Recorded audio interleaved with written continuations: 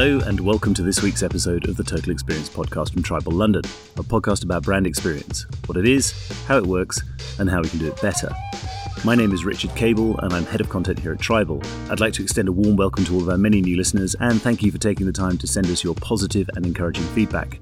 If you enjoy the show, it would be brilliant if you could take a moment to rate it and share it to help us reach an even wider audience. This episode will bring you something a little bit different. We're going to tell you the story of one man's ordeal at the hands of a merciless Japanese game show. In part because of the interesting parallels with their own experience of lockdown, in part because of what it can teach us about brand experience in the post-COVID world, and in part because it's basically just batshit crazy that something like this happened in the name of entertainment. On a snowy January day in 1998, a group of young comedians gathers in the offices of a casting agency in Tokyo to audition for a show business-related job. An audition that is quite literally the luck of the draw. The 20 or so applicants draw lots to win the role, and one of them, Tomoaki Hamatsu, a goofy-looking character with an unusually long and very expressive face, comes up trumps. "I'm the winner," he shouts excitedly as the fellow applicants politely applaud. A producer appears, takes him by the elbow and says, "Shall we go?" "What now?" he says, as he's led away into the snow and a waiting minivan where he's blindfolded and given ear defenders before being whisked away to a secret location. Asked how he feels, he replies, "It sort of feels like a whole lifetime of luck has been used up in one go." If only he knew. Hamatsu can have no comprehension of the gigantic, life-altering experience that is about to overtake him. Unbeknownst, he is now the star of a new TV show called Denpa Shonen Teki Kensho Seikatsu, which loosely translates as A Life Out of Prizes. The audition was a small clue to what lies in wait. A life out of prizes is quite literally that. He's locked in a room, alone and naked, where he has to live on what he can win from magazine sweepstakes. And remember, 1998 is pre-internet for most of humanity. He's given running water, heating, electricity and basic sanitation, but that's it. No clothes, no food, and no communication with the outside world bar an old-fashioned desk telephone. And he'll only be released when the value of the prizes he's won hits 1 million yen, or about £10,000. To preserve his modesty, a floating eggplant icon is superimposed over his bits, earning him the nickname by which the world will come to know him, Nasubi, the Japanese word for eggplant. He sets to his task with something like superhuman enthusiasm, diligently filling out thousands and thousands of postcard applications to prize draws. He tries to occupy his time in captivity positively, either by attempting some disconcerting naked exercise or chatting cheerfully to himself as a way to break the deadly silence. Pretty quickly, his focus narrows to just one thing: food. Nasubi starves for the first couple of weeks as he struggles to get his hands on anything edible. He finally wins some jelly drinks and then a steady supply of food in all shapes and sizes, including a bulk supply of dog food. And yes, he does eventually eat the dog food. It's a full 10 weeks before he wins his first roll of toilet paper, a victory he greets with unbridled joy as he literally dances to the toilet in celebration. The parallels with their own experience of lockdown are uncanny. Before long, his living space is cluttered with things he owns but he can't use because, well, he's shut indoors. There's a bicycle, a pack of golf balls, a barbecue, 4 tickets to the Spice Girls movie, and a full set of car tyres. But the experience doesn't just affect his body. Before long, it also starts to affect his mind. The more isolated human beings become, the greater the likelihood we will compensate by anthropomorphising inanimate objects, that is, imbuing them with human qualities and doing strange things like talking to them. Nasubi has the camera to talk to, so there's a constant sense of human contact, but it's illusory. The camera is a dead eye, watching but not giving back. It takes Nasubi no time at all to start talking to everything and anything new that enters his world, from the toy seal he christens Venus to a punnet of fresh tomatoes. His constant, slightly deranged chatter makes great TV, but, like boiling a frog, you don't notice his steady mental deterioration with every episode, because it happens gradually. If you compare Nasubi at the start of the show with Nasubi at the end, the decline is frankly shocking. Thanks to judicious editing, we only ever see the comic moments of Nasubi's isolation, rather than the irritability, the restlessness, the severe boredom, the flashes of anger, the stress and the fatigue that he must have endured.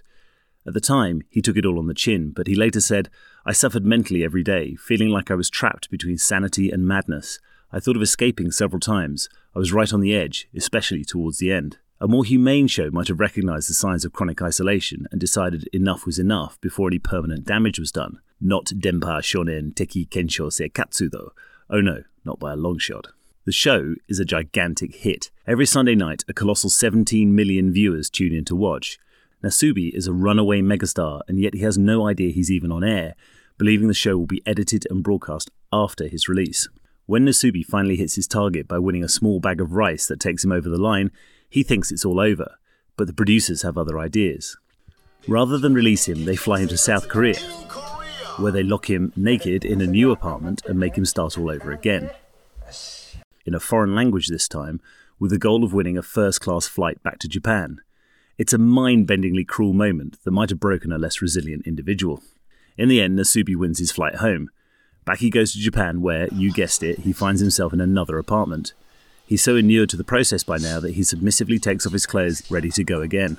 The apartment door shuts, and then the walls fall away to reveal that he is in fact sitting bollock naked in the centre of a packed TV studio.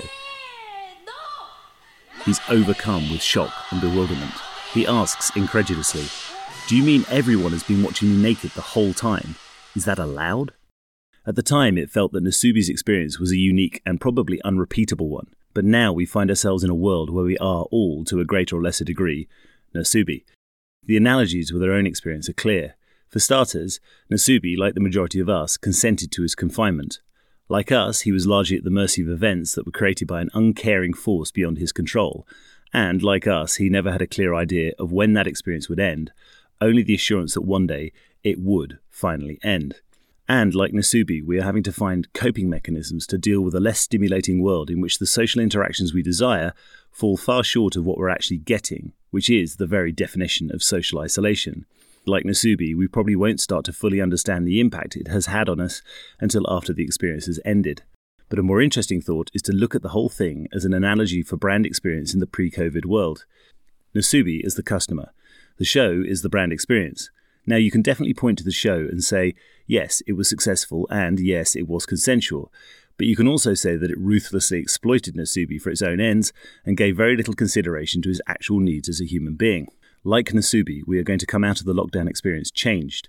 We're going to be more anxious. We're going to be more cautious. We're going to be more socially isolated. We're going to be lonelier.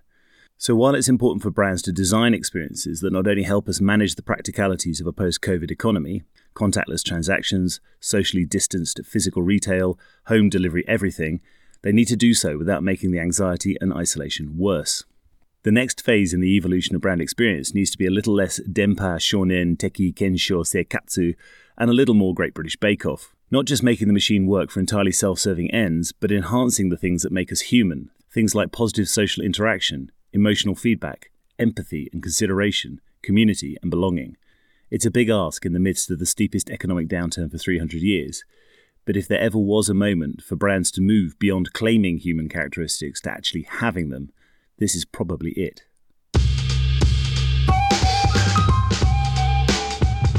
That's it for this episode of the Total Experience podcast from Tribal London.